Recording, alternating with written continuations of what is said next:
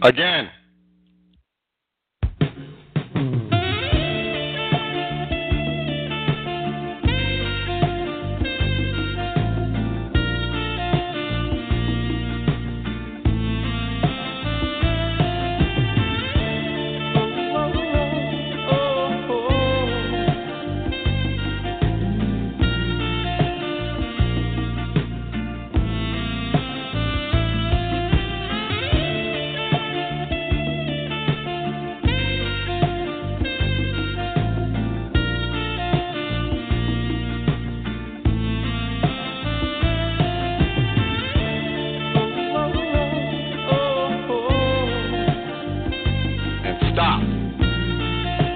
Stop now.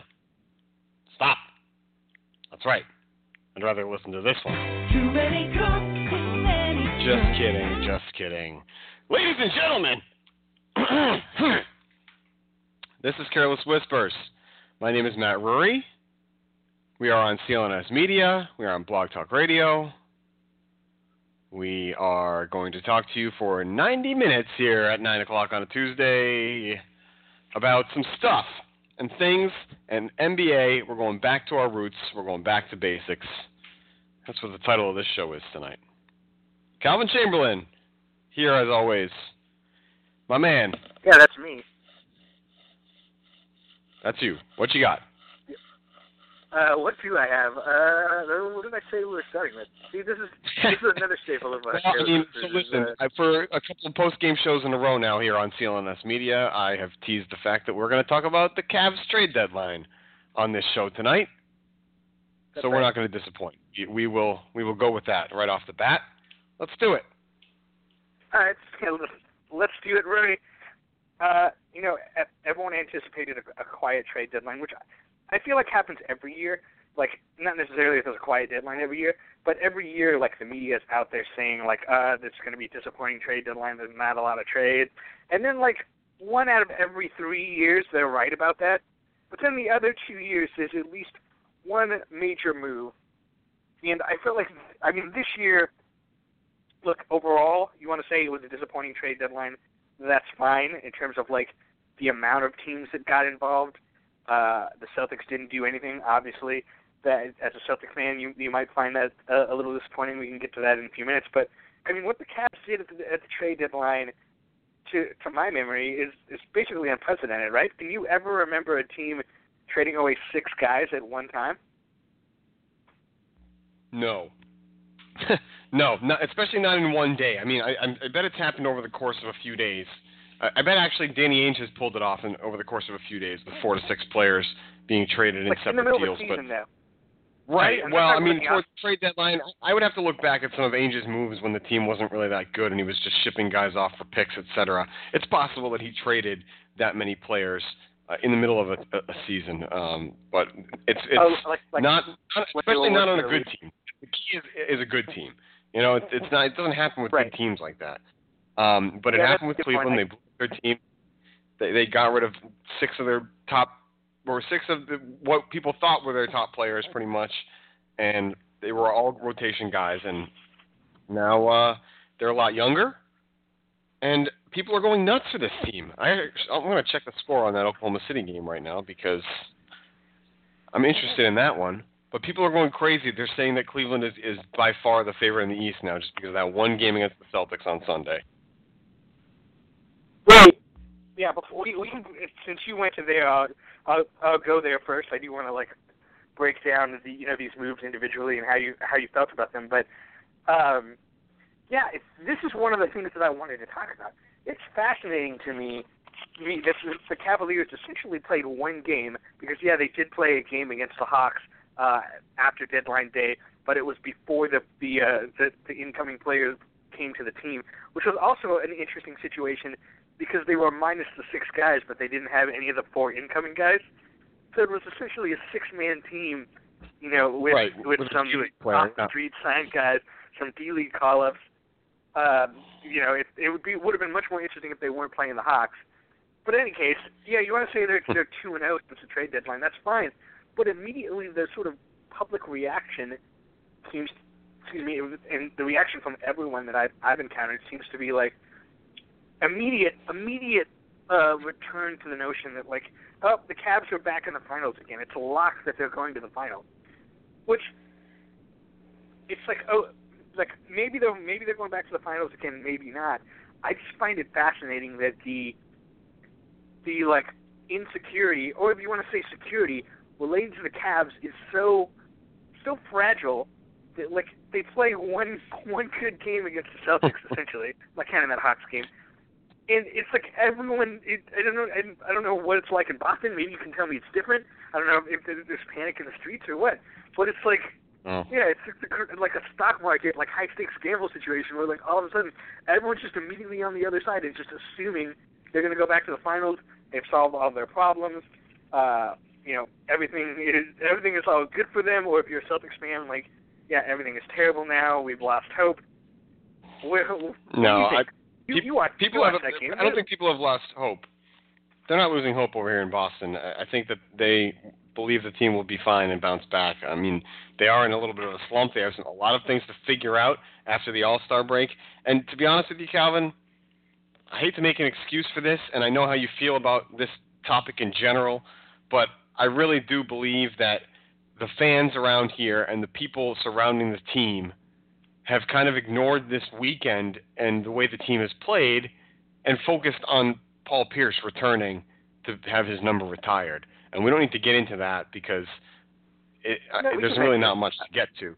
I mean, we mentioned it, fine. He got his number retired on Sunday, but it only for me ties into the fact that people are sort of ignoring the team playing poorly and focusing on that. So if they come out on Wednesday and they put up a stinker against the Clippers, I think you might see some people start to have a little bit of panic.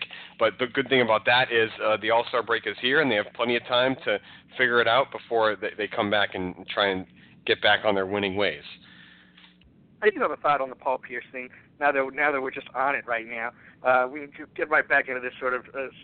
I didn't really want to get to the Celtics yet because I have more thoughts on the Cavaliers, but this is all integrated. But as far as Paul Pierce goes, let me ask you this: is it a good idea, just generally speaking, to postpone someone's retirement ceremony till entirely after the game because of just this scenario? No. It's not a good idea. All over Paul Pierce and his consistent sad faces about what was happening on the court. He's getting clowned all over the place, and I feel bad for him on his own retirement ceremony, essentially. You know what I mean? Should they have to make him wait and sit there? At least, in Kobe's scenario, Kobe got his tribute, and then he bounced. He was out. I mean, that game went to overtime, so I guess to be fair, he stayed through the fourth quarter. Well, I know, it was at halftime. So the Celtics, I think, were trying to balance the fact that they wanted to give Pierce a full hour and give him the attention that they believed he deserved. Because if you look back at some of their other tribute or their other retirement ceremonies, you can see that Larry Bird got a whole day to himself. There was not even any game that night. So they picked a night where they weren't even playing a basketball game in the middle of the season to honor him. So that was a whole separate thing. And he's a Hall of Famer, and he meant a lot to the franchise. I'm looking now. Cedric Maxwell had his number retired, and they announced it in April. Let's see, when was this? Sorry, I'm trying to find this because I'm pretty sure that was a situation where it was a halftime type of thing. at the beginning of the 03-04 season. So yeah, they probably did it. They probably did it just at the beginning of a game or something like that, and I don't have the details of it right now. But the point is that they wanted to give Pierce a little more than that, I think, and doing it after the game to make it that unlimited type of thing, to sort of let people talk and have their say, was the way they decided to do it. But in hindsight, and even before that, I was confused about why it was starting after the game. But in hindsight, I think that they may change their mind if it ever comes down to that again. If they find that they need to retire another number in the future, they might do it differently, because people were restless, I think. And most people stayed. Most people stuck it out throughout the entire horrible game. But when when you risk putting a horrible product on the court and like basically forcing people to stay, it's not a really good look. Yeah, it was funny to hear them. Nobody wanted to leave. Obviously, like that's part of they're playing the Cavaliers anyway, so like that was going to be a hot ticket no matter what. But I think but they would have left in that game down 30, people would have been leaving. Oh yeah, and then throughout the fourth quarter, they're just chanting, "We want Pierce." It's like, yeah, I can't blame them. Like it's like they're being held hostage in this situation where it's essentially being like thrown in their face that their team is not playing well, and they're watching, guys who are terrible out there in a game that's hitting 30 points. Like, nobody wants to stay. Right. Like, you can't blame anybody for leaving early in that situation. I wouldn't want to stay through that. Then it's like, yeah, the Pierce thing, and then the Pierce thing was like another hour on top of it. It's like, yeah, it's great, I guess, to give him that time, but I question the decision a little bit, and especially, like I said, like, a little bit of throwing Pierce under the bus, too. Although, like some of Pierce's quotes, I feel like Pierce is like, I don't know, it seems like since he's retired, a couple of things that he said, like, he's sort of like, I'm trying to see if I can pull this up right now, but he had a certain quote about, like, getting props from Kobe and somebody else. Do you know what quote I'm talking about? Let's see if I can find it. I don't know the exact quote, but I mean, I do know that they asked him about Ray Allen, and he was more interested in Tony Allen not being there. So, and he did say a few things. I think that he's trying to play his cards right and just keep it close to the vest and not make anybody mad or anything like that. So, but he's also at the same time not that humble. It seems he's not as humble as he was as a player. It seems. I think he's grown more arrogant for some reason. He didn't really seemed humbled to get the honor. It almost was like he knew it was going to happen. It was bound to happen. And I'm not trying to knock him in this situation because I think he deserves it 100%. But it seems like some other guys might have seemed a little bit more humbled. And I'm not saying he wasn't. I'm not in Paul Pierce's head. That's just the way it was perceived. Yeah, I think it had to do with Robert Parrish's comments that Pierce was the greatest offensive Celtic ever. Which come on, Parrish, that's ridiculous. You played with Larry Bird. Like there's no question that Larry Bird's the greatest offensive Celtic ever. Like that's not even a conversation for me. I don't know about. I mean, I think honestly, it is a conversation, but it depends on how you're looking at it. I mean, do you think Larry Bird could have gotten his own shot and scored whenever he wanted, basically, like Paul Pierce did in the prime of his career? And I mean, Bird was more of a motion offense type of guy. He was an all-around genius with the basketball, and he's one of the all-time greats. But if you're looking at the modern NBA and just a guy who can get buckets and score at will, I feel like Pierce is that guy. So if we're talking team basketball, which is the way it should be played, I'm going with Bird. But if we're talking that we're going to set up a bunch of isolations in a game, Pierce is the guy.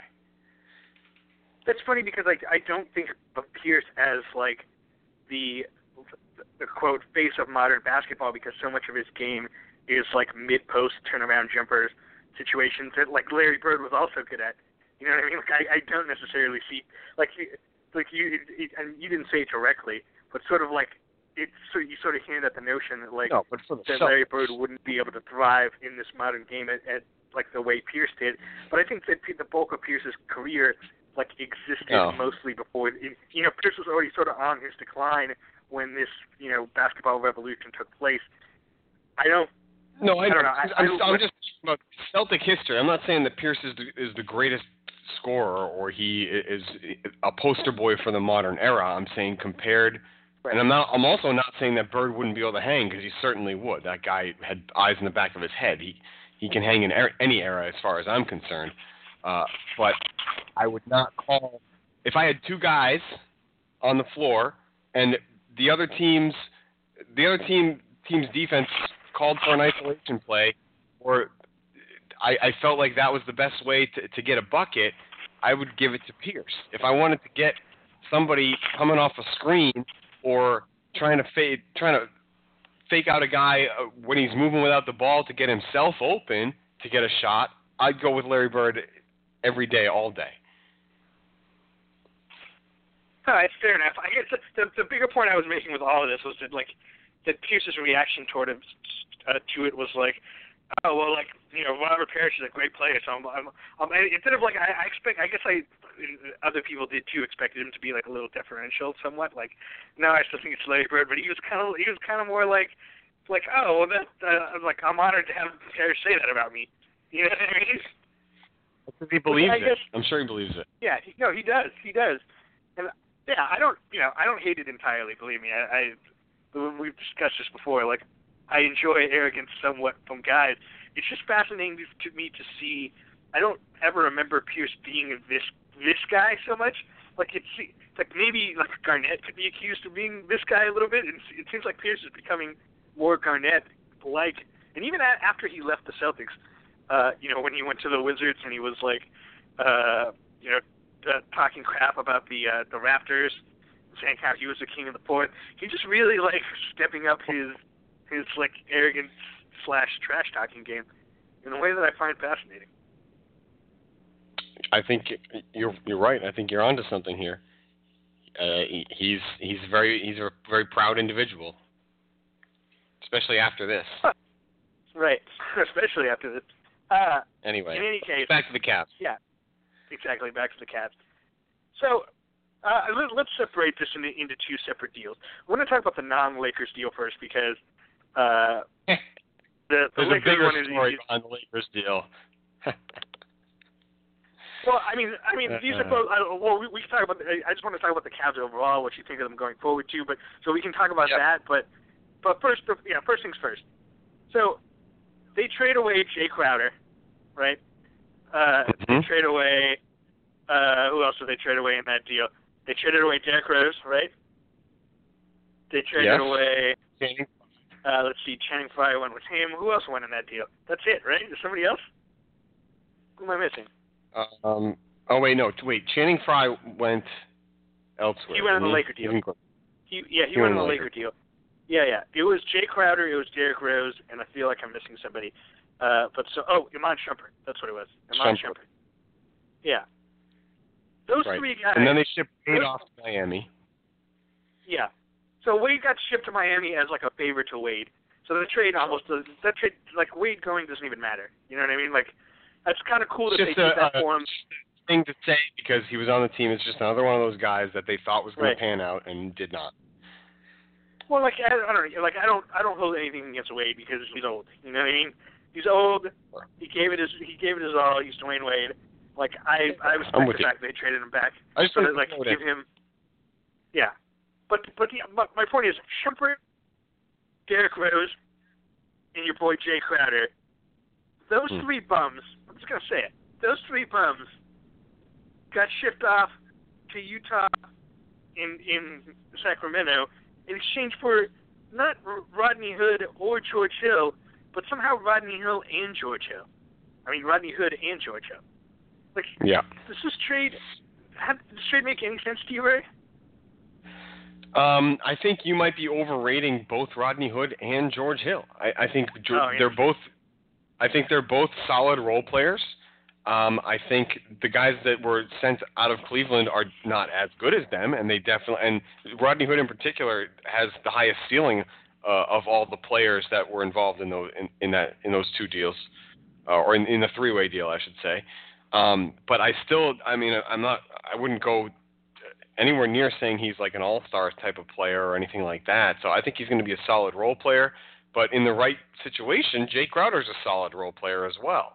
And I think you're going to see that in Utah. He seems re-energized already. And I think if he's focused and they get the most out of him, you're going to see that he can actually be productive in the NBA still. So in the end, this doesn't seem like it's going to be something that really makes the Cavs all that better, aside from the fact that the focus is now back on LeBron James. So that deal, in a nutshell, just looking at it in a vacuum, I think the Cavs did win the deal because Hood is the best player in the deal.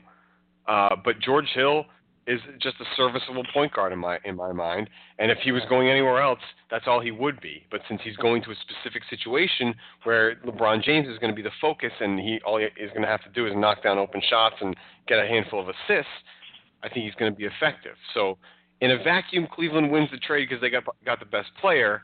But looking at the situation, they win the trade even more so just because of the way it's going to open things up for them, I would think. But that doesn't mean that those guys are far and away more talented. I think it's more even than you're making it out to be. I think that in talking about how George Hill is overrated, which is like not an unfair analysis. I think that but I think that you're now underrating the fact that like Hill is a big and versatile defender at the guard position who can like defend 1 through 3 in a way like these. Now you can say that Crowder can do the same, and yeah, that's fair. But Crowder has been having a terrible year defensively. Right. George Hill is he's actually played pretty well defensively. The only reason they cut his minutes in Sacramento is because they never should have signed George Hill in the first place because he's 35 and there's no reason to give him minutes on that terrible team, especially when you have De'Aaron Fox behind him on the bench. So right.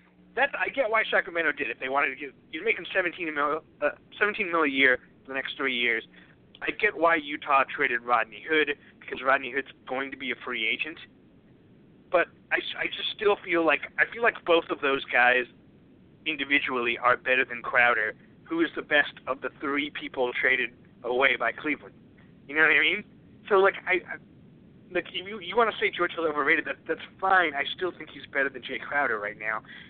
So when I add Rodney Hood to that, who's 25 and probably better than George Hill, right around the same talent level as George Hill, then I'm like, okay, then they got rid of Shumpert, who hasn't done anything in 3 years, and then they got rid of Derrick Rose, who wasn't even with the team for half the season.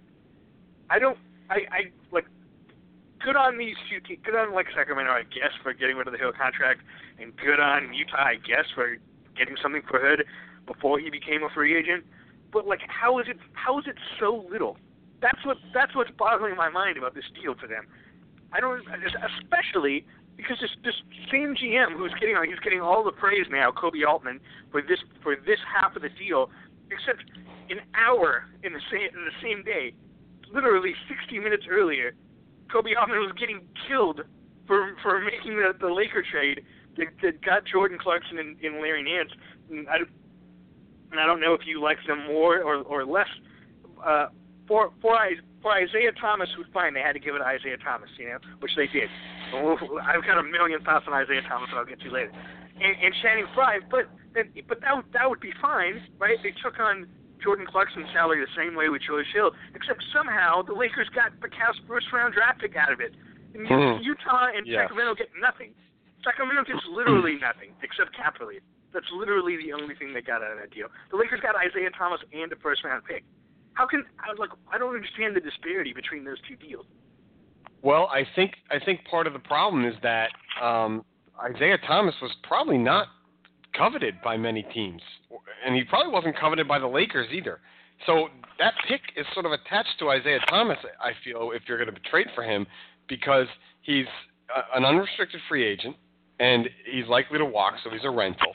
And you also are not looking for that player right now, if you're anyone, because you've seen what's happened in Cleveland. You saw that Boston traded him away for whatever reasons, and there are specific basketball reasons for that. His defense is one of them. But I think that the pick is attached to Isaiah, whereas even though Jay Crowder and Iman Shumpert are having bad seasons, and Channing Frye for that matter. Actually, he wasn't in that deal. I keep thinking he was. He went to the Lakers. Even though those two guys are having relatively bad seasons, Crowder has value, and Shumpert maybe not so much, but Crowder has some value, and I think that in the right place, and you'll see. Like I said, I think you're going to see this in Utah. He's already gotten 14 and 15 points back to back playing for the Jazz. In pretty big minutes, or 30 minutes a game, basically. And he's hit a few three-pointers in each game. So I think he's more comfortable. I think you're going to see that he has value and that he actually fits in. So a team actually wanted him, which doesn't give them any leverage to sort of demand a pick in return. So I don't know. Yes, Isaiah Thomas is supposed to be the best player far and away, but he also has not proven that he's fully healthy. And I think that he's fine. He's going to be okay. Other people aren't sure, but when he was traded, you couldn't prove that, and that's part of the reason I think the Lakers had the ability to hold that over the Cavs and say, "Listen, we know you want to get rid of this guy. It's obvious. You're going to send us the pick along with it, or there's no deal." So I think in that regard, Magic Johnson or whoever's pulling the strings over there made a really good business decision there. It was a good move by the Lakers, trying to get that pick included. Okay, well, I mean, boy, do I have some thoughts on the Laker part of this deal. So I'll get to you in a second. But you created a question in my mind, which is that, look, the trade deadline was five days ago. Okay, so I don't think in your mind, right, that Isaiah Thomas's health outlook is significantly different than it was on the day of the trade deadline right now.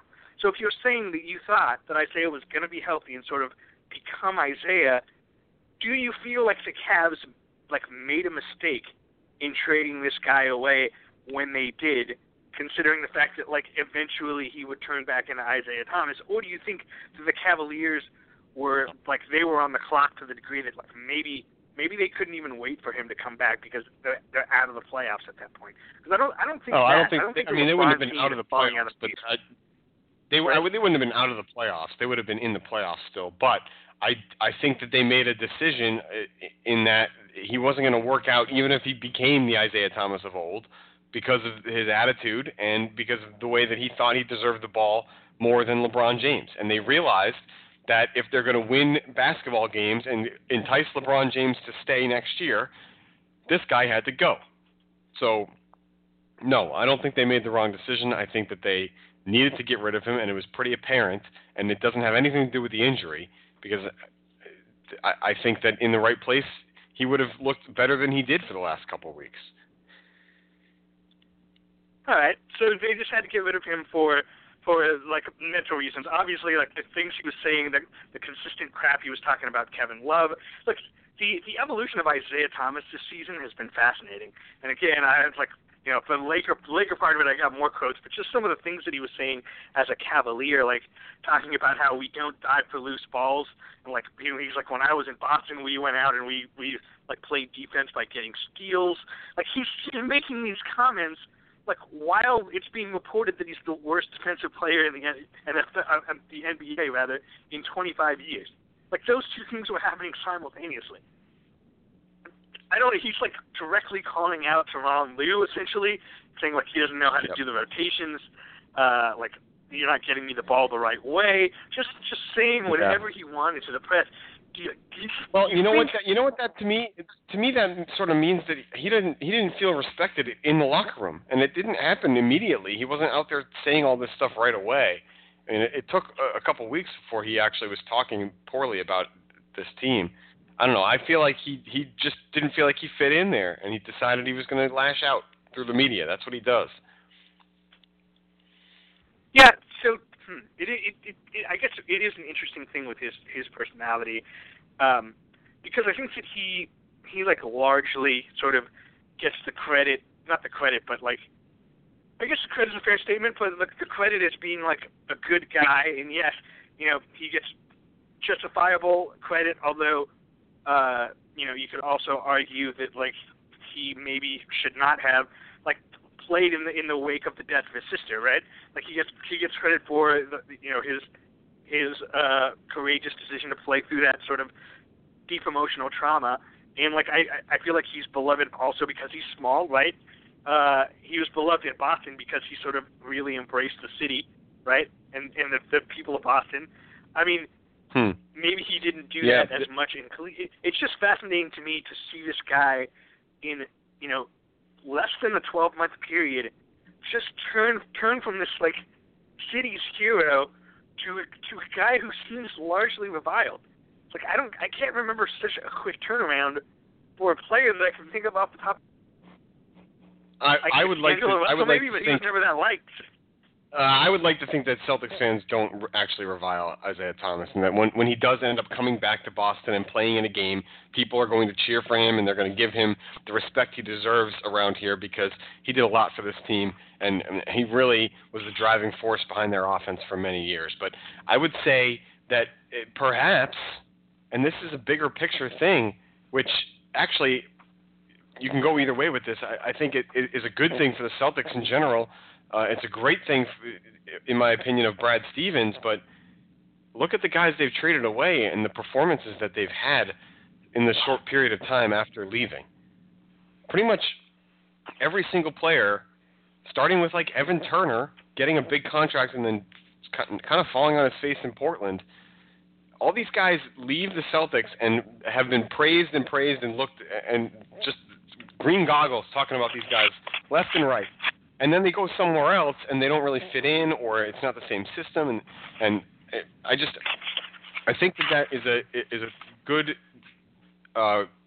it's a good indicator of Brad Stevens' ability to get the most out of his players. And then when they go somewhere else, they don't really play as well. So people think that they're no good or whatever. So on one hand, you would want to come to Boston, right, as a player and play for Brad Stevens. But on the other hand, if this is something that becomes known and it actually pans out to be true and there's a real trend behind it someday, players may not want to come to Boston when they're younger anyway, because they wouldn't want to risk having to leave and look bad elsewhere. So this is a big stretch, obviously, and this is a very specific. This is a very specific situation, but just look at the list of players: Bradley, Crowder, Evan Turner. These guys they left Boston after looking really good under Stevens, and they don't look great right now. It does bring up an interesting sort of chicken and the egg argument in regards to Brad Stevens versus Danny Ainge, in the sense that, like, are we sure that Danny Ainge just wins every trade that he does? Or is there maybe situations where, like, Brad Stevens is making it seem like he's winning every trade? Because whatever players end up with Brad Stevens are going to end up better off anyway. Maybe it doesn't even matter what Danny Ainge does. Maybe Danny Ainge can trade anybody on the team for anybody else. It does matter. It definitely matters what Danny Ainge does. You can't just bring in – I mean, he tried to bring in guys like Jordan Mickey, blah, blah, blah. All these guys, Kelly Olynyk. I mean, they looked better in Boston. But, I mean, I don't think that's on Ainge. You still have to bring in some sort of a talented player. The guys we listed are all still playing somewhere. They're all still contributing, just not as much as they were before. So it's not like he's bringing in scrubs who Stevens turns into above-average players. He's bringing in talented players who Stevens gets the most out of, and then other coaches apparently don't, or they struggle to get the most out of. If I was Danny Ainge, I would I would do something like, I would trade Al Horford for Omer Asik, just to show Brad Stevens what's up. You know what I mean? Just to show him who's boss. Oh yeah, you think you're so hot? See what you could do with this guy. Yeah, right. That's what I would do. Just one time. Let's see. And then if he turns Omer Asik back into an all-star, then I just resign and be like, look, it doesn't matter. It doesn't matter who the GM is. Doesn't matter who I give this guy. He's a genius, no. But I do believe that Stevens gets the most out of his players and their talent level, regardless, up and down the roster. It doesn't matter who you are. You're going to look better in a system like this. And he's not the only coach that does this. I think Popovich is a good example of this. Honestly, I think Stan Van Gundy is a pretty good example of this, even though his teams haven't really been that great. I think, and he doesn't do it up and down the roster, but he does seem to get the most out of his players from time to time. I think he's been in a couple of tough situations, but I like what he has done in Detroit, especially with Andre Drummond, and just making him look like one of the most confident players in the league. So, I don't know. But speaking of confidence, that's another thing that I think might play into this whole Isaiah Thomas situation. Because after being in Boston and being praised like we were just talking about, his confidence is probably through the roof. He goes to Cleveland, and he's being told that he's second fiddle, third fiddle. You're not going to get the ball. He clashes with the players that have already been there and won championships. Who knows what that does to a guy's confidence after he thinks that he's so great, and that's got to be frustrating for him. So if he wanted out, and that's part of this, then I don't blame him. Yeah, and there's also a thing with him wanting to come to Los Angeles. He's from Los Angeles. He actually wanted to sign with the Lakers when he was a free agent with the Kings, but what happened was the Lakers had tied up their free agency trying to chase big names, and Isaiah Thomas, ended up not being able to wait them out and sign that contract with the Suns.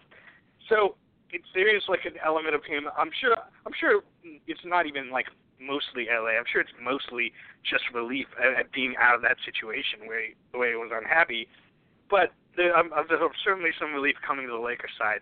Let me get back to him in a couple of minutes, because let me break this trade down from the Lakers' perspective, right?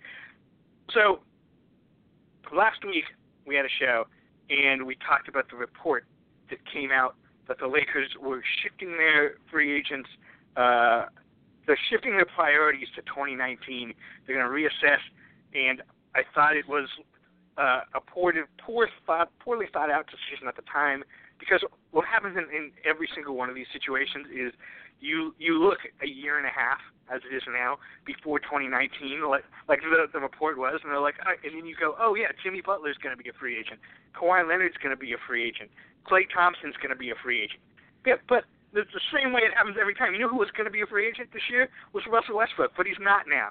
When you look at a free agency class a year and a half out, yeah, it looks like all these guys are going to be free agents, but most of them inevitably end up re-signing. So the notion of Calvin, you also said that it seemed like a smokescreen to you on one of the post games. Or maybe that was our show. I can't remember. No, I did say that. That's where I was going next. But for that reason, and for numerous other reasons, I felt like I said it felt like a smokescreen. It didn't make sense, especially the timing of it, right before the trade deadline. And you know what? Here's the thing. Look, Magic Johnson Magic Johnson and Rob Pelinka are they're evil geniuses, and here's why. Because Magic's out there seeming like the dumbest person in the world. I hate to say this because I love Magic Johnson, but it's like his Twitter account is just he just gets constantly roasted for just making the most obvious comments at all time. I don't know if you saw that he got fined $50,000 by the league for talking about Giannis Antetokounmpo, saying that Giannis will win a championship in Milwaukee. Huh? Recently, yeah. It was like 10 days ago. That's awesome. Yeah, he got fined for tampering for saying that Giannis is a great player and will win a title in Milwaukee. But the league is so afraid of the notion of Magic. It's like Magic can't open his mouth without getting fined or reprimanded in some way for tampering. Yeah. There's also another amazing quote from Magic Johnson after the trade deadline, where they asked him if the Lakers tried to trade Lou Deng, if they're going to trade, and then Magic just openly laughs. He's like, "Ha ha, we wish, right, Rob?" He just buried his own player on his rock. It's amazing. It's amazing. He just openly laughs at this reporter's question. He's like, "Yeah, we wish we could trade Lou Deng's terrible contract." So this is who Magic is. You know what I mean? He's a guy who just is completely transparent, puts his foot in his mouth all the time. And I don't know. Look, I don't know if Pelinka is secretly the mastermind behind this, because the thing about Pelinka is he looks like Rob Lowe. That's one thing. But the other thing is just all his press conferences are just chock full of Bible verses and super cheesy, like, inspirational quotes. You know what I mean? But I have no idea. He was also, a super agent. So I feel like he's a shark behind the scenes, but he's so goofy. And I guess my thought now, Marie, is that all of this is a smokescreen. Their entire persona is like, yeah, we don't know what we're doing in this organization. We're dumb idiots. Because every trade they've made so far, they also traded D'Angelo Russell and, got back Kyle Kuzma and got rid of the Mozgov contract. So now they have the money for their 2 free agents. So then immediately after the trade deadline, they're like, yeah, we're going all in on 2018. So yes, there's no question. It's like 100% fact that that other statement about them like refocusing on 2019 was a smokescreen, and it worked to perfection. Right. Because look. Well, so now people are going to catch on, right? But I guess it's too late. So that teams are. Doesn't matter if teams are not going to trade with the Lakers at this point, but they're still going all in on this season, and it remains to be seen whether free agents are actually going to go there. Well, okay, I have a thought on that in a second too, a fresh new thought. But again, so Jordan Clarkson makes $12 million a year for the next 3 years. They've been shopping him this entire time. Nance got thrown into that deal as like just a sweetener to like get a team to take on Clarkson's contract, which is not even that bad. He's only making $12 million a year, but whatever. He's a guy off the bench. I understand why it would be somewhat difficult to move. So I thought it would be a situation where the Lakers would just sort of trade those contracts for a guy, like Channing Frye and Amon Shumpert is really what I thought was going to happen, instead of it being Isaiah, which, I definitely have thoughts on that. But so I thought it was going to be sort of nothing, no gain for the Lakers this year scenario, but instead it's clearing that cap space, and so thus it's a win for the Lakers because those guys, their minutes had been going down anyway. And the thing about Nance's, even though I like him, they have Kuzma and Randall already playing the same position, so he was playing like 15 minutes a game at this point. It's like they didn't really need him. You know what I mean? So somehow the Lakers not only pull that trade off with the Cavs, but they managed to get the Cavs first-round draft pick out of that deal. How does that make sense? You justified the trade earlier. Tell me how these geniuses, Magic Johnson and Rob Pelinka, managed to get a first-round draft pick out of Cleveland for players who aren't as good as the guys they got in the other trade. Yeah, I mean, I aside from what I said earlier, I mean, I don't think there's much else. It's the potential injury to Isaiah Thomas. It's the fact that Isaiah is being perceived as a bit of a, I don't know, I don't want to say a cancer in the locker room because I don't think he's that, but a stubborn type of player that won't conform. It looked like he was. Not that you need to conform, but when you're playing with LeBron James, you do. It looked like he just wasn't going to fit in, so I think the Lakers had that they could hold over Cleveland's head. They knew that they wanted to make a deal. Plus, I think that they probably, in Cleveland, value Clarkson pretty highly. They must like what they see out of Clarkson. I mean, even though you said that Nance sort of sweetens the deal, I don't buy that Larry Nance is going to be this great player, and certainly not anywhere near the type of player that his father was. But maybe I'm wrong. Maybe I'll eat my words on that one too. I feel like Isaiah's situation warranted the fact that the Lakers could ask for the number 1 pick, and it's not the Brooklyn pick, it's the Cavs pick, so it's not going to be a great first-round pick. It's going to be in the mid-20s. But I think that they were right to ask for that, and it's not like a swindle or anything like that. I just think that the perception of Isaiah around the league forced the Cavs to have to do something like that. Well, Nance is also under contract for 2 more years after this one on his rookie deal for like the 27th pick. Side note: the Lakers are surprisingly good at drafting late first rounders. It's like the scouting team is like the last couple of years has really hit on some feud. Clarkson himself is like a mid-second round pick. He was like the 40th pick in the draft. So just for those two guys, like those two guys alone to get that return, I feel great about it. Yeah. Well, I mean, if you're looking at pick status, Isaiah was the last pick in the second round. Yeah, for the Kings. You know what I mean?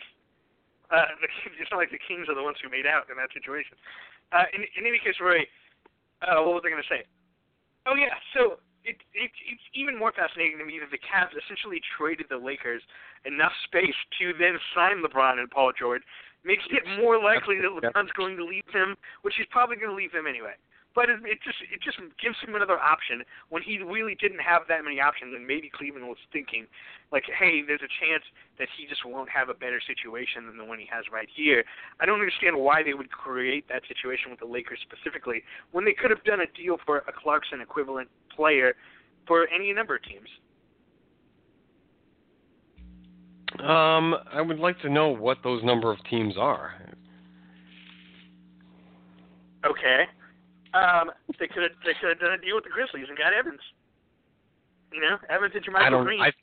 Honestly, I'd rather have Clarkson, especially if they're bringing in George Hill, and I mean, they're going to at some point need another ball handler. I don't really look at Tyreke Evans as a point guard. He's more of that hybrid 2-3. And I honestly, but neither's Jordan Clarkson. I like Clarkson better than Evans anyway. So that's interesting. I know. Yeah. I was down on it. Clarkson's having a good year. Yeah. But he doesn't have the 3-point range that Evans does at this point. And he's not as good of a passer as Evans. In any case. But if the point is that you're trying to win now and get younger with guys that are going to entice LeBron to stay, I don't think Tyreke Evans is the guy to do that. Okay. So you would give the Cavaliers a better grade in that trade than I would, it sounds like. Would you still, but you agree with me that the Lakers sort of hit their home run, right? The Lakers have set themselves up to hit their home run. They have not hit their home run yet. They've got a 2-2 count here, or a 2-1 count coming here. They got a couple more pitches left, I think, that they've got to see before we decide whether they hit their home run yet.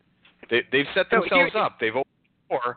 But I mean, they still have to sign the free agents, Calvin. And that's where I think that you're overvaluing the franchise a little bit and overvaluing the status of your roster. And I mean, you can't just add these two superstars and expect to be able to compete with the Golden States and the San Antonios and the Houstons of the Western Conference. It's just not going to happen that way. I don't think it is anyway. And so I feel like it's a great position to be in. They've set themselves up.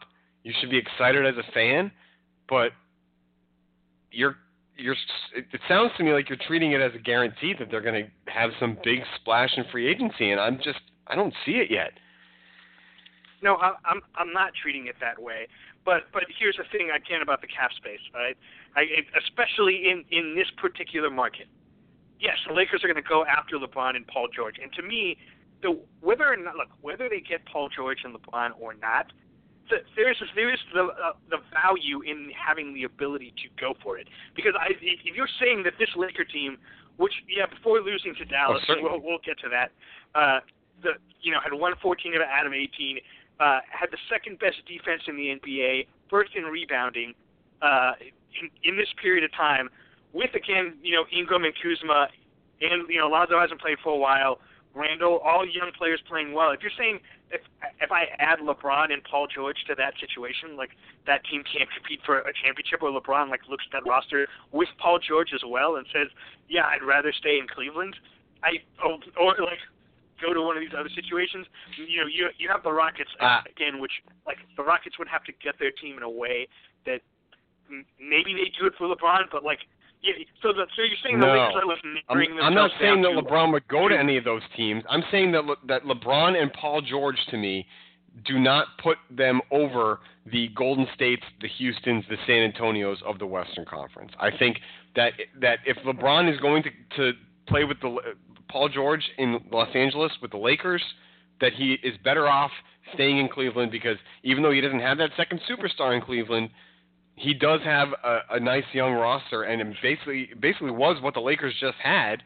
And I think that maybe that's the way that Cleveland is thinking about this as well, that their young players, they probably like their younger players better than the Lakers' young players. And with the Western Conference being so difficult, I don't look at Paul George and LeBron James as a team that's going to be any better than what Oklahoma City is right now. Look at them. They've got 3 superstar players, and they're in 5th place behind Minnesota, of all teams, right now.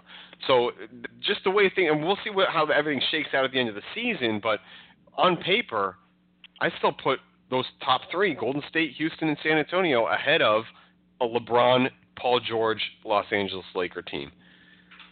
I mean, I'm not even sure that I'm not even sure that San Antonio is 3, but that's sort of taking us off into a completely different tangent, right?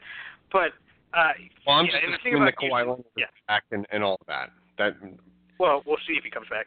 The thing about that's getting too deep into the weeds right now. I'm looking right. just at right. But my point is, teams. That's fine. But if you want to add LeBron and Paul George, again, who are both great defenders, to this team full of Lakers players who are pretty good individual defenders across the board, and if you think the Cavaliers support staff are better right now than the Lakers plus Paul George, that's an insane notion to me. Maybe your East-West thing is like a small point, but LeBron is definitely going to a better team if he goes to the Lakers with Paul George next season. Especially that's not even factoring in any improvements from Ingram and Lonzo and Kuzma, but that's fine. And Randall, by the way, who's turned himself into quite a player this year. But that's neither here nor there. I'll take basically any of those 4 over George Hill, who's maybe not Randall and George Hill are similar, but the other 3 I'll definitely take over George Hill. But I mean, are you factoring in Kevin Love still as well? Don't forget about him. He's hurt. Well, but that's fine, but George is better. George is better than Love. So that takes away that element of it. You know what I mean? For LeBron James, I think that's debatable. I'm not so sure. I think Paul George has shown that he can defer to other guys this season, but he still at some point is going to need to be that big scorer. Kevin Love is one of those spot-up shooters at this point who also rebounds well and passes really well. I think he's a better fit for LeBron James than Paul George. I feel like George is too similar to LeBron. I don't know. We do post-game shows all the time where everyone always tells me what a terrible defender Kevin Love is. Paul George is one of the best defenders in the NBA. Yeah. He's on a phenomenal defensive year this year too. Absolutely. No, you're right. On that side of the ball, you're definitely right. All right. So I don't even. Look. All that being said, Rory, all that doesn't matter because again, like I said last time, the point is the Lakers now have $60 million in cap space in a scenario where the team with the second most cap space in the NBA going into this offseason, I believe, is the Sixers with 25. So there's going to be a lot of free agents out there. And again, there's not enough money to go around. The cap is already being squeezed because of 2015, like we already discussed, right? Paul George and LeBron James both decide to go somewhere else, and the Lakers say, okay, we're going to roll it over to 2019, or they say, you know what, we'll have enough cap space for 1 superstar free agent in 2019. What's to stop them from signing 3 guys with the cap space for the other superstar players at super reasonable rates? Who's to say by this time next season the Lakers won't have 3 guys under Jay Crowder-esque contract? And if that's the case, then this trade was still worth it. You know what I mean? It's not an all or nothing. It's not an all or nothing situation for the Lakers. They're not going to look. The Lakers are not going to, based on their talent and the fact that they're getting better, they're not going to fall back to being the worst team in the NBA again next year, regardless. So I don't see this value in what are they supposed to do? They're going to slowly get better anyway. They might as well sign guys who are good on cheap contracts because then you have 7 or 8 guys to try to entice Jimmy Butler instead of just oh well, we've got one. We've got this young team. We're a young team, but then we we signed away Rodney Hood on his free agent contract at $9 million a season because he's not signing with the Cavaliers again, probably, right? They're over the cap anyway, so they're basically not re-signing him no matter what, unless LeBron somehow stays there.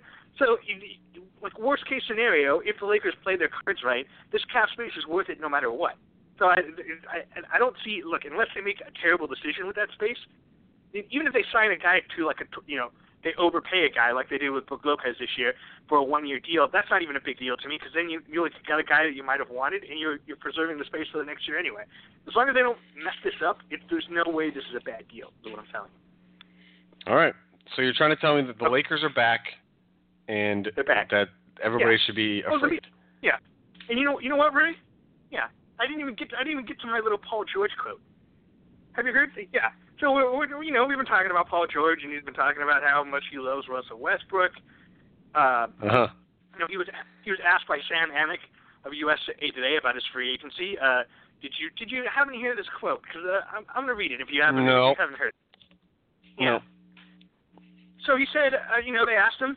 They asked him if he was happy, and he said, "Well, I'm happy here." He said, "I'm happy here. I'm happy with this group.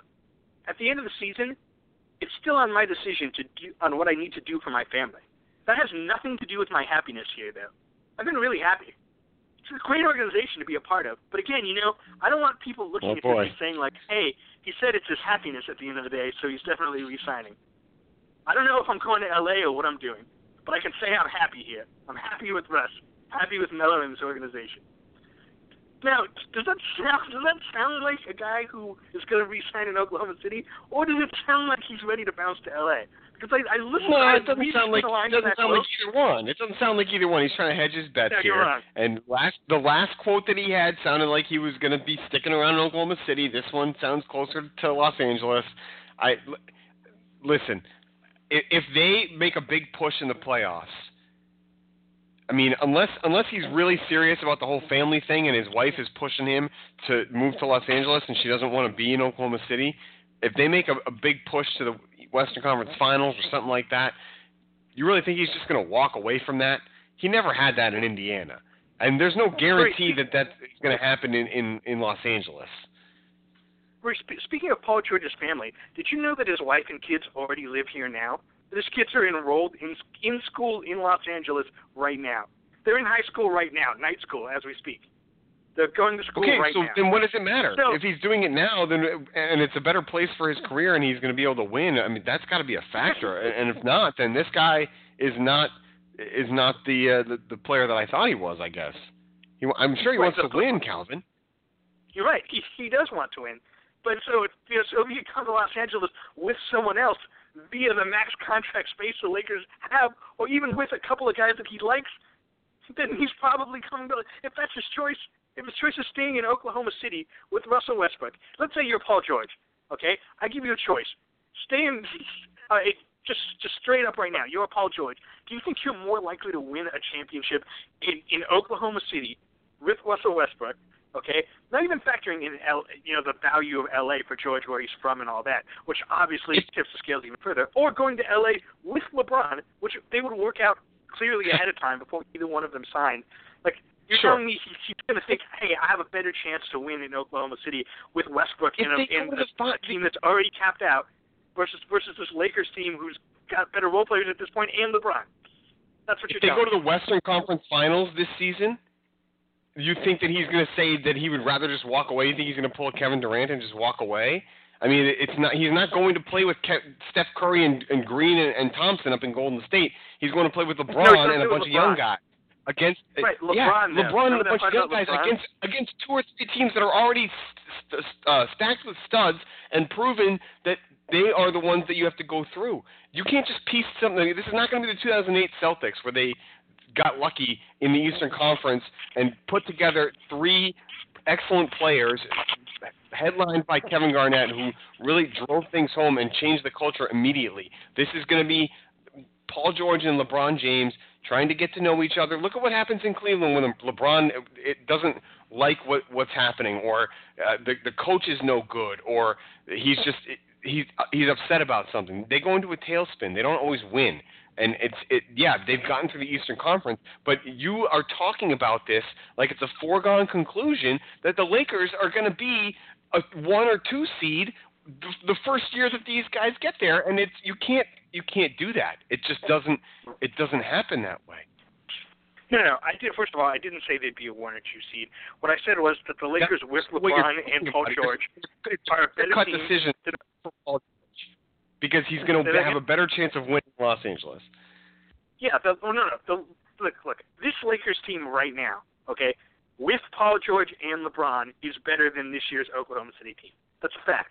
If Yeah, I mean, it's obviously not a fact because it's speculation. No, but I don't know how you can even think Oklahoma City is a solid team. They're right in the thick of things right now. It's not like they're missing the playoffs. They are just getting themselves together.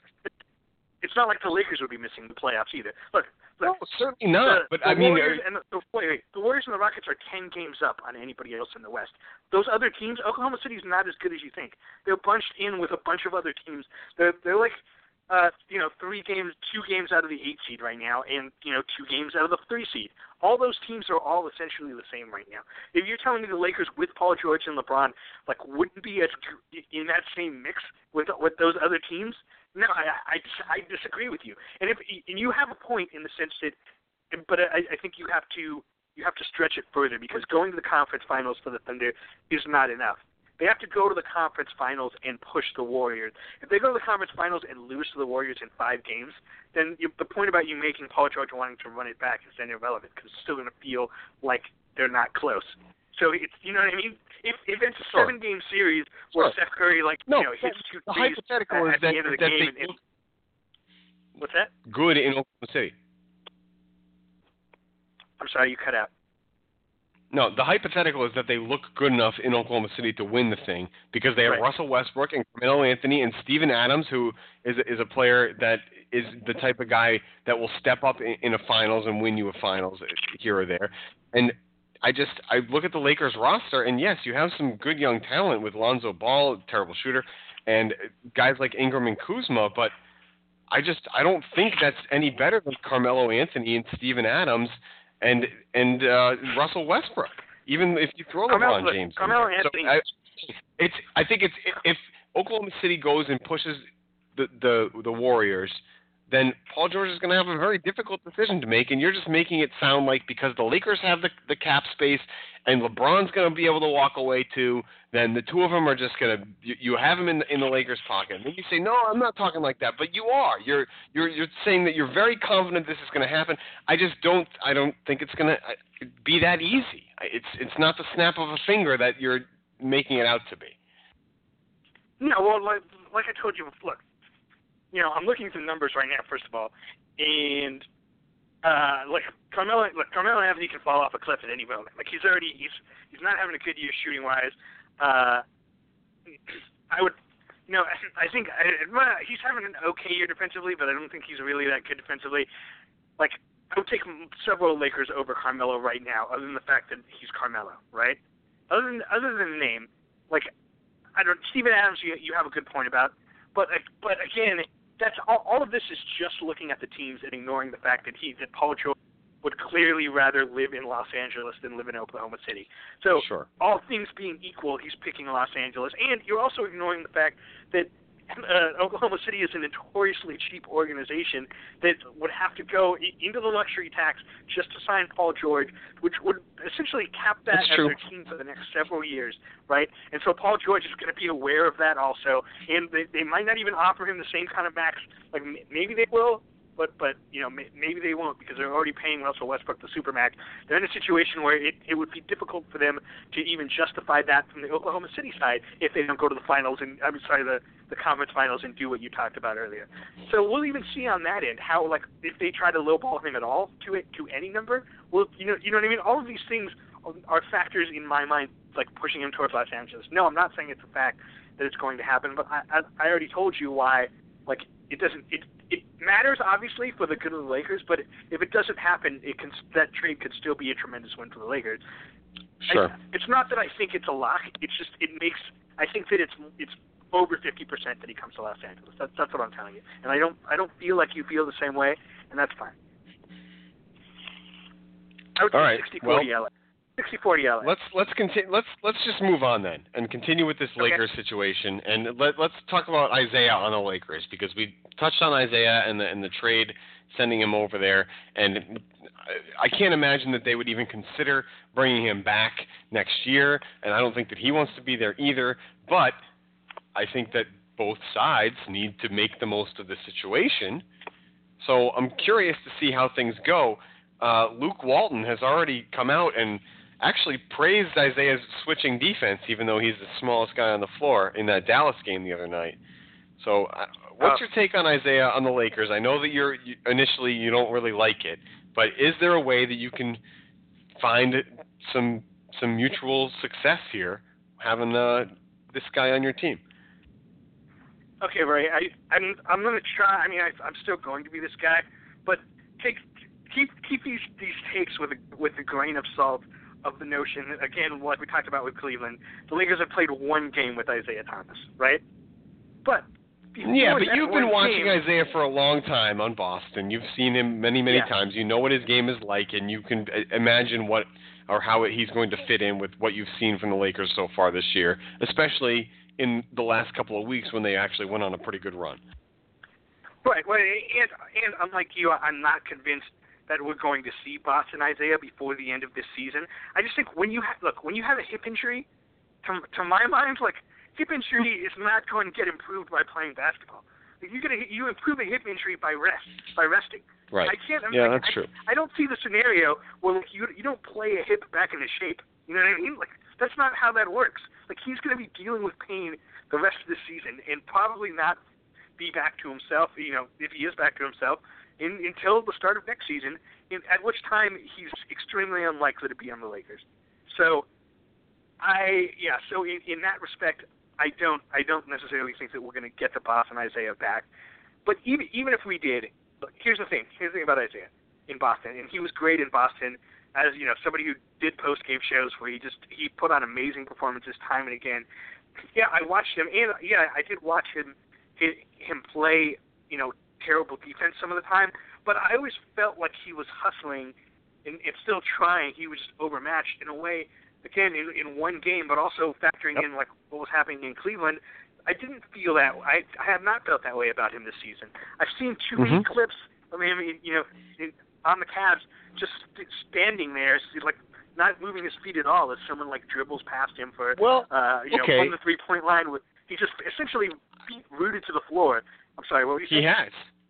No, he certainly has done that. But I think that's a mindset in Cleveland. I think LeBron James has been caught doing that many times this season, and other guys on that team have as well. And that Isaiah spoke to that as far as diving for loose balls and guys not getting on the floor, and people were doing it in Boston. So, I mean, I don't watch many Laker games, but I feel like the Lakers have more hustle than Cleveland in general anyway throughout the regular season. So maybe Isaiah will fit in better over there. So here's the thing. I told you before, the Lakers had the second best defense in the NBA over the last 18 games. Before this game, that's going to change when Isaiah arrives. But before this game, here's the problem. The thing about the Lakers is the Lakers are giants. The Lakers have the biggest team in the NBA in terms of height. Brandon Ingram, who's been playing point guard since Lonzo has been hurt, and has actually really helped with this development. He's a really underrated passer.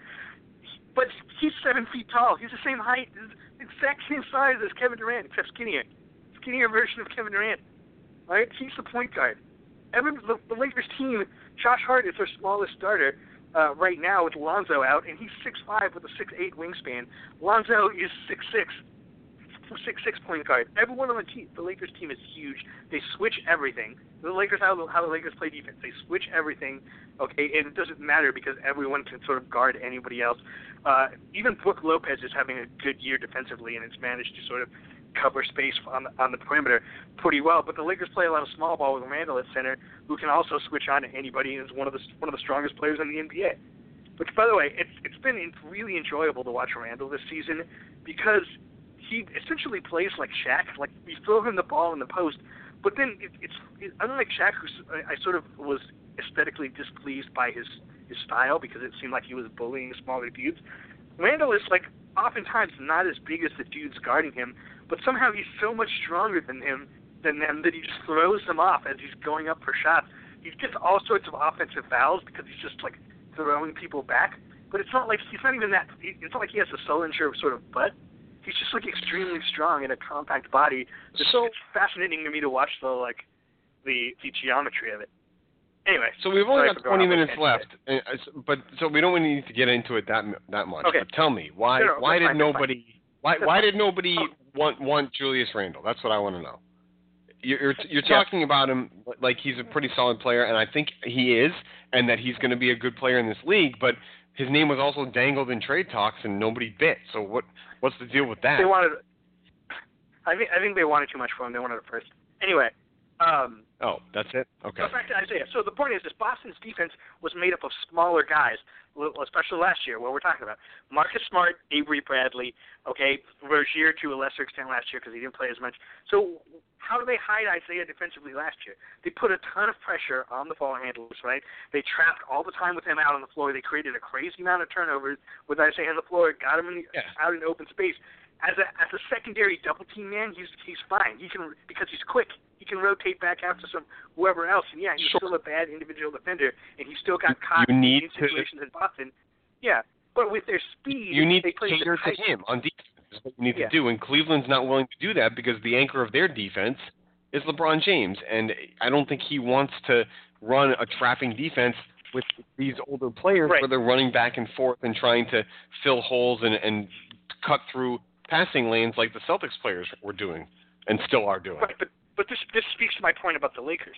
The Lakers have been good on defense because they're tall and long and gangly. But you know what? You know the other thing about them is they're dumb. They're young. They make rotation mistakes all the time, but they have extremely long arms. They get blocks from behind.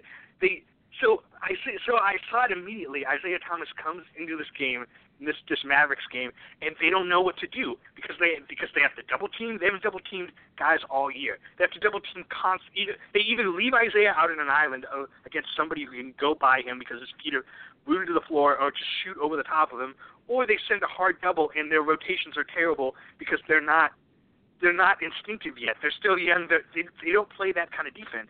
So and their rebounding advantage, again, best in the NBA during this time period, it's also been nullified because they're all out of position and they're giving up easy offensive rebounds by guys who aren't being boxed out because the secondary man has to rotate to help Isaiah all the time. He just wrecks their defense so horribly. It That's makes not even sense. mentioning the fact again. Yeah.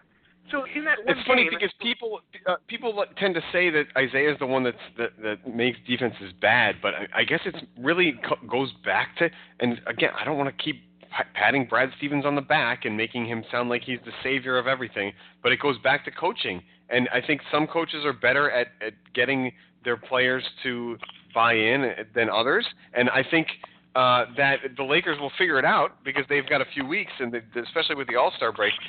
Luke Walton, to me, has seemed to be a pretty good coach. So I believe that once they can actually get a few games under their belt, they might actually get this change in defense.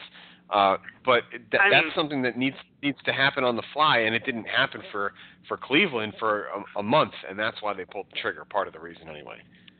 But like you said earlier, even Brad Stevens' impact is only so much. Yeah, if you remember last year, the Celtics defense wasn't actually that good. They were like 17th or 18th in the NBA, and the numbers said like when Isaiah was on the floor, they ended up being a net positive, but it had largely to do with how well he was offensively. Defensively, they're not getting torched, but they were slightly below average. They were just, you know what I mean? And look, just getting rid of Isaiah and switching to Kyrie. Also not even known as that good of a defender, but when you compare him to Isaiah, the year he's having is like playing much. Obviously, Tatum and Brown help, Rozier. But listen, just having the extra 10 inches in wingspan is a huge deal in the NBA. Yeah, 10 inches for a point guard. Yeah.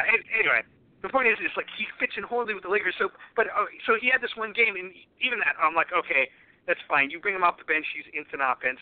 I can live with that, Rory, except for the fact that Luke Walton treated him like he was immediately like he was Boston Isaiah Thomas. Like they give him so much respect. Before he came to the Lakers, his agent tweeted Rachel Nichols and said Isaiah Thomas is going to start in all caps. So that immediately puts me off, right? Isaiah comes to the Lakers, goes into the second quarter, making demands. Hit some catch-and-shoot threes, which I thought, oh, cool. He was like passing in the second quarter. He was sort of involving the offense. He let Ingram run the point in that quarter and was sort of playing off ball, which is like exactly what he needs to do right now with his hip. And that's sort of when he scored all his points in the second quarter run. He made 4 threes. And I was like, oh, well, maybe this is not going to be a problem. And then came the fourth quarter where he tried to be king of the fourth immediately. Luke Walton played him the entirety of the fourth quarter, which I still don't understand why, even though, again, takes away from the development of Ingram as a point, takes away from the development of Josh Hart because he's playing all of Hart's minutes now. Hart played 15 minutes, even though, he's only started for a couple games, and he's been awesome in those games.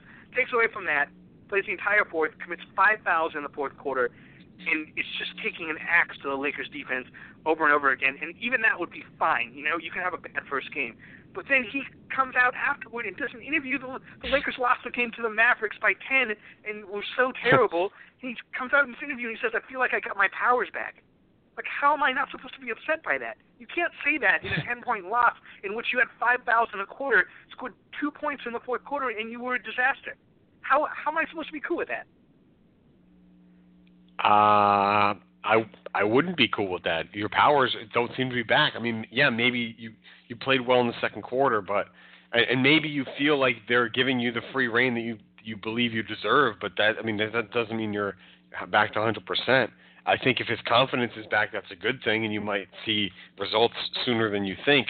But yeah, I mean, that's not a great reaction to a 10-point loss. Right. You should be, disappointed. You should be I felt a little better out there. I'm sorry, it's too bad we couldn't get the win, but I'm working my way.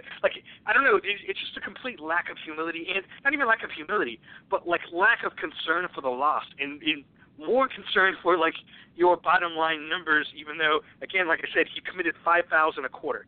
I don't think that you can say that you had a good game if you commit 5 fouls in the fourth quarter. I don't know. That's just me, but it's just just lack of self-awareness with him now. And it's a little bit in Cleveland. I saw it too, and it's just carrying over to the Lakers, which it's making me turn on this guy, right? I don't want to hate him, but he's not making it easy for me. Already turning on him. I think he just felt good because he had 22 points. He was 7 of 12 in that game. He had 4 3-pointers. He doesn't care about the fouls. Even he doesn't care about that he turned the ball over 6 times in that game, Calvin. He just felt like they gave him the minutes and that he knocked down shots.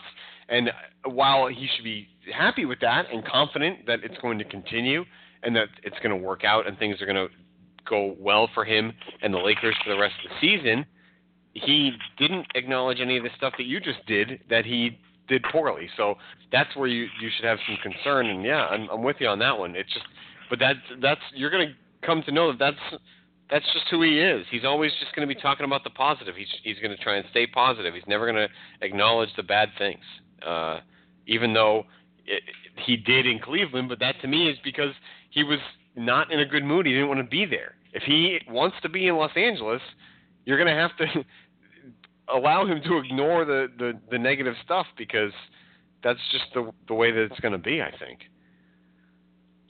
Hi, Rory and audience members. I know we went a little more on the Lakers than normal, and I appreciate everyone for sort of letting me indulge my thoughts. You know what? I spent a lot of time talking about your guys' teams too, so I think it's all fair, the time. right? It's yeah. No, of course. Hey, we do this show.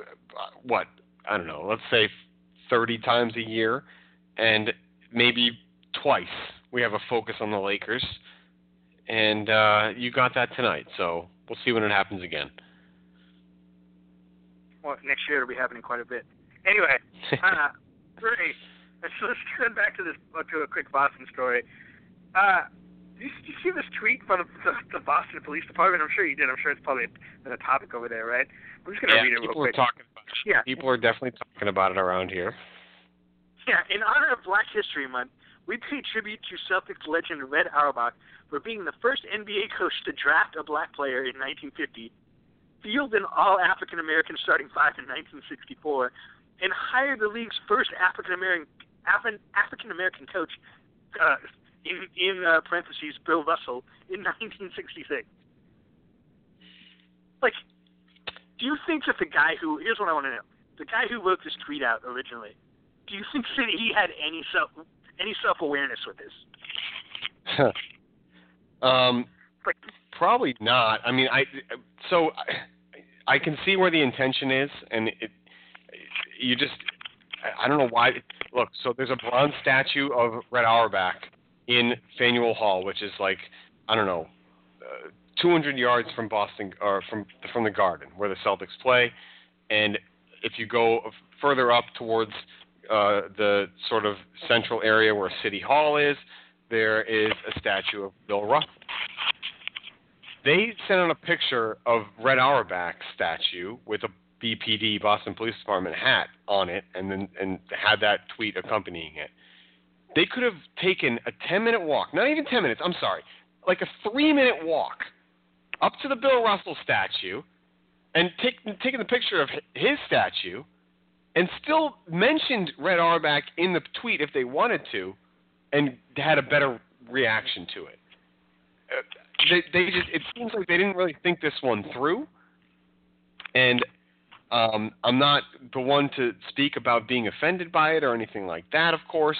I can just speak to what I've heard from a couple of prominent African-American media members. Stephen A. Smith was disgusted, and it sounded like he was talking for all black people.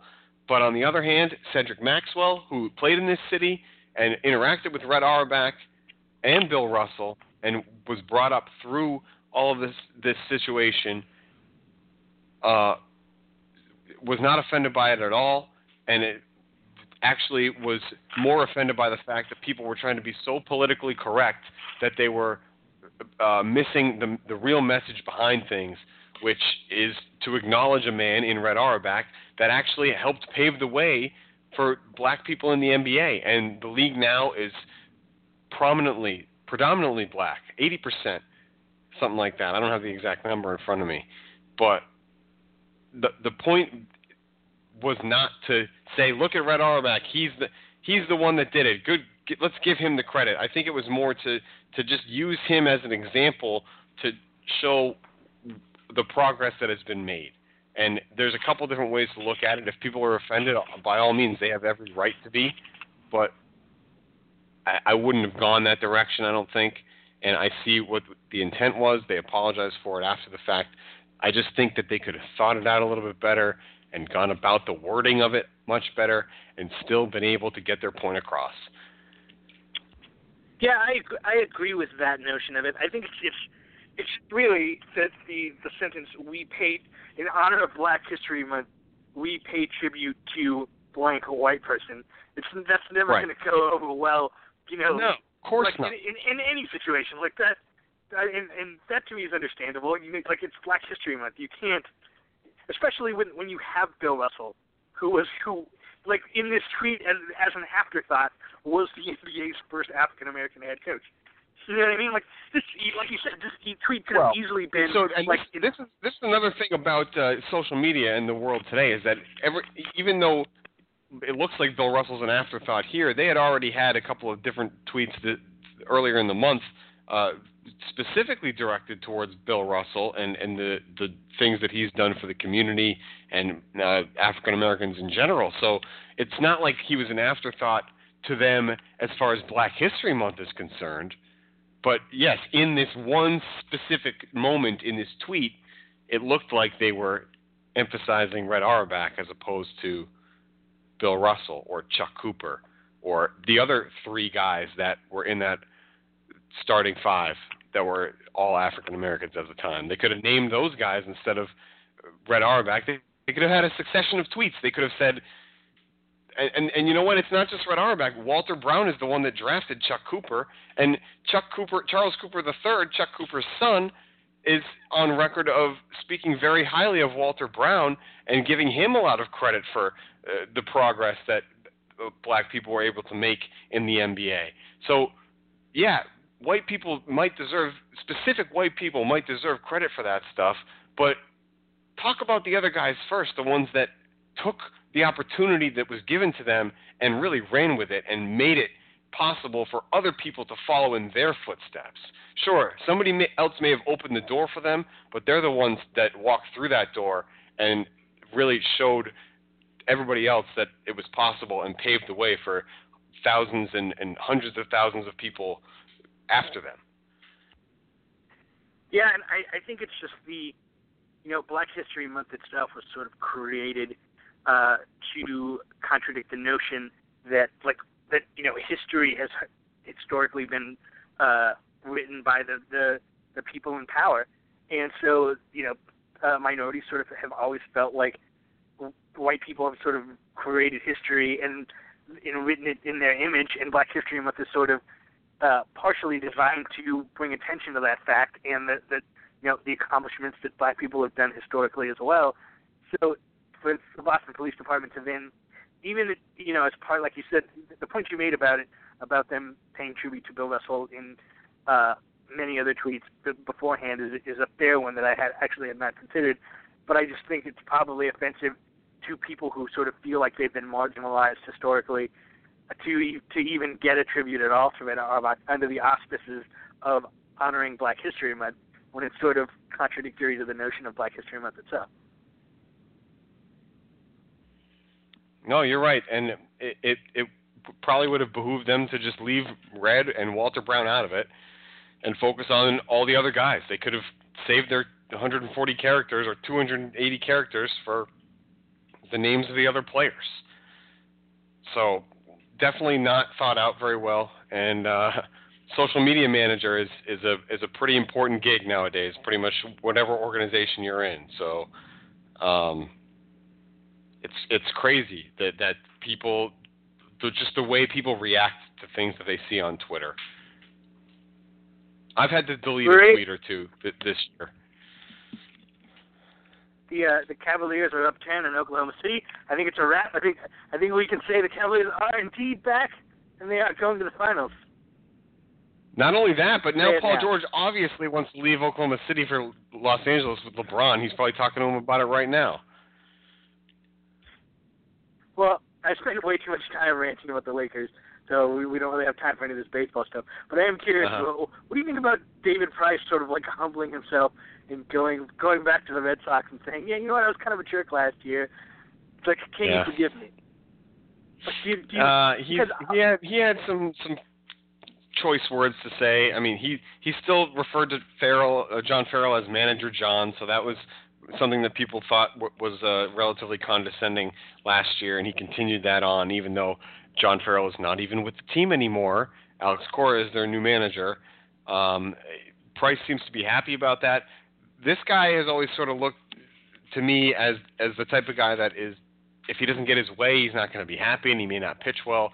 If he has to butt heads with anyone, he doesn't really handle it well, even though he admitted that today.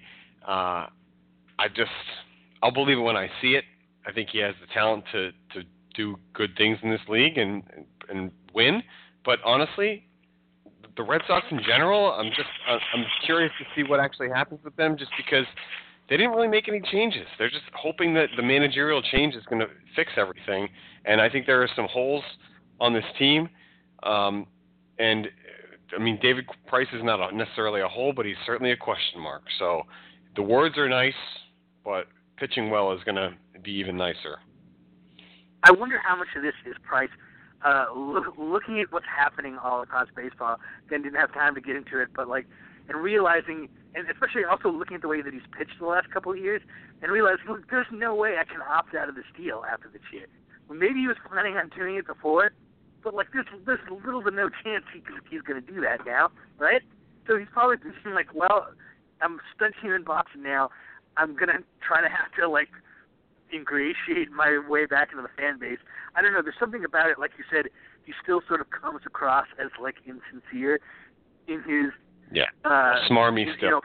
So I sort of take it I'm gonna be stuck here, so I'm gonna try to improve my relationship with the fans, but it doesn't come across as real to me at all. All right, well, that's the baseball minute here on Careless Whispers, the one time that you get some baseball talk the winter. Yep.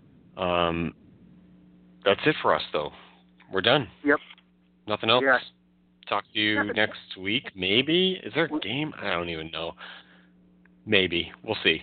Play it by ear. Maybe. Yep. All right, and that means I close it. All right, goodbye. Good night, everyone.